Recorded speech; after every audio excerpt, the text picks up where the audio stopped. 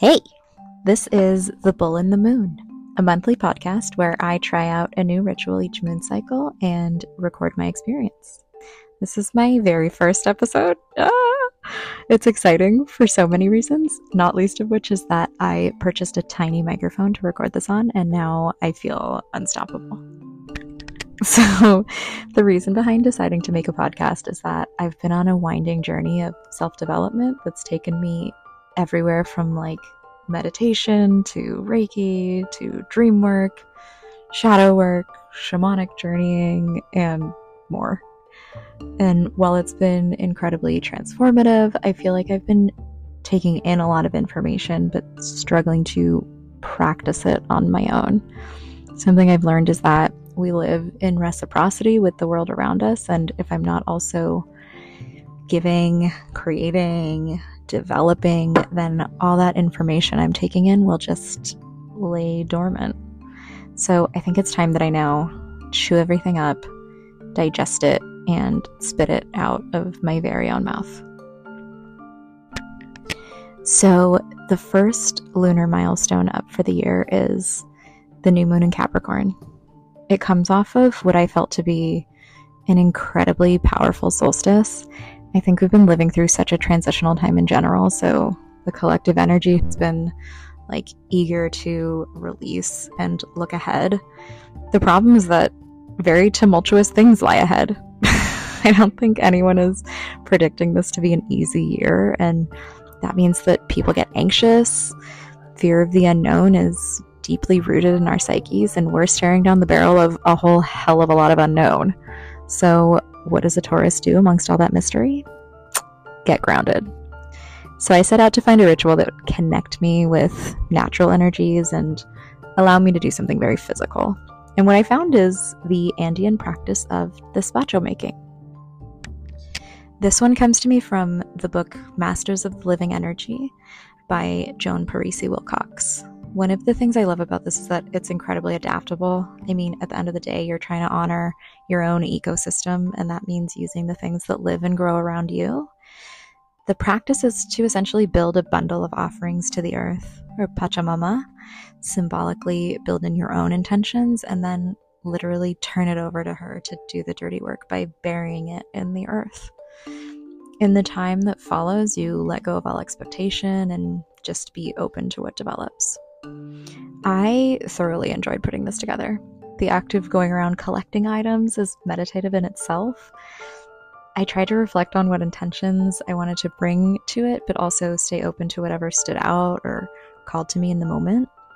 By the way, this is by no means an extensive description. If you're interested in the meanings behind each of these pieces, I highly recommend checking out the book or just doing a little research on your own. The stories built into these items just unfold so beautifully, it's definitely worth it. I started with a white paper, per the instruction. In the center, you're supposed to place a shell representing feminine energies and a cross representing masculine, or anything really that you can adapt to represent feminine and masculine. I didn't have a shell, but I had a couple of rustled up leaves that are shell shaped, so I went with that. Made a cross out of a couple of sticks that I picked up in the yard. Then there are the quintus, 3 leaves stacked on top of each other. 3 leaves together make 1 quintu. Traditionally, you would use a ceremonial leaf, and in my environment, that was olive leaves that grow in front of my house. Then comes like the meat and potatoes of the offering. For me, this included a bit of sugar, rice, cinnamon, sea salt. To represent my intention to listen to my intuition, I included a bit of blue lotus tea and some passion flower that grows in our yard.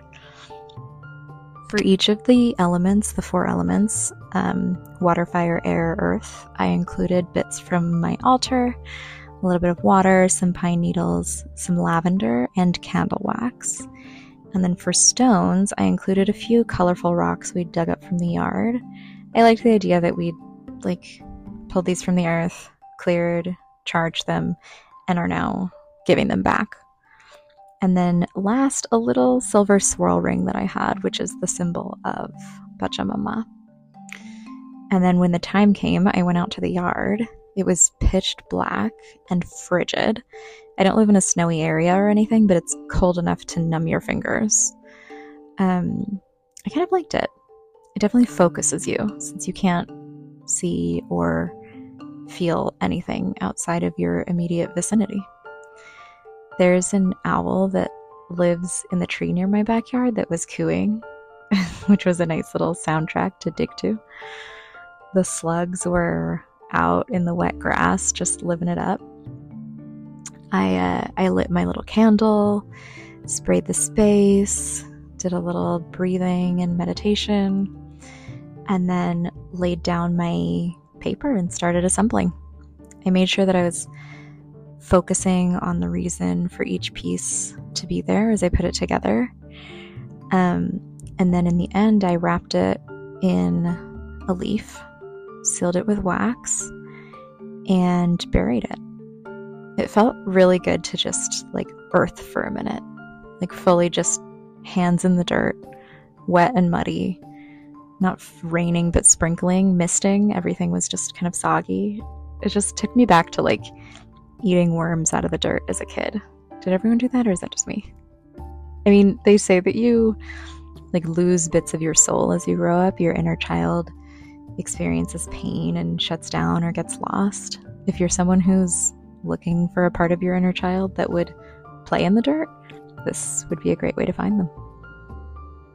So, have I learned anything yet?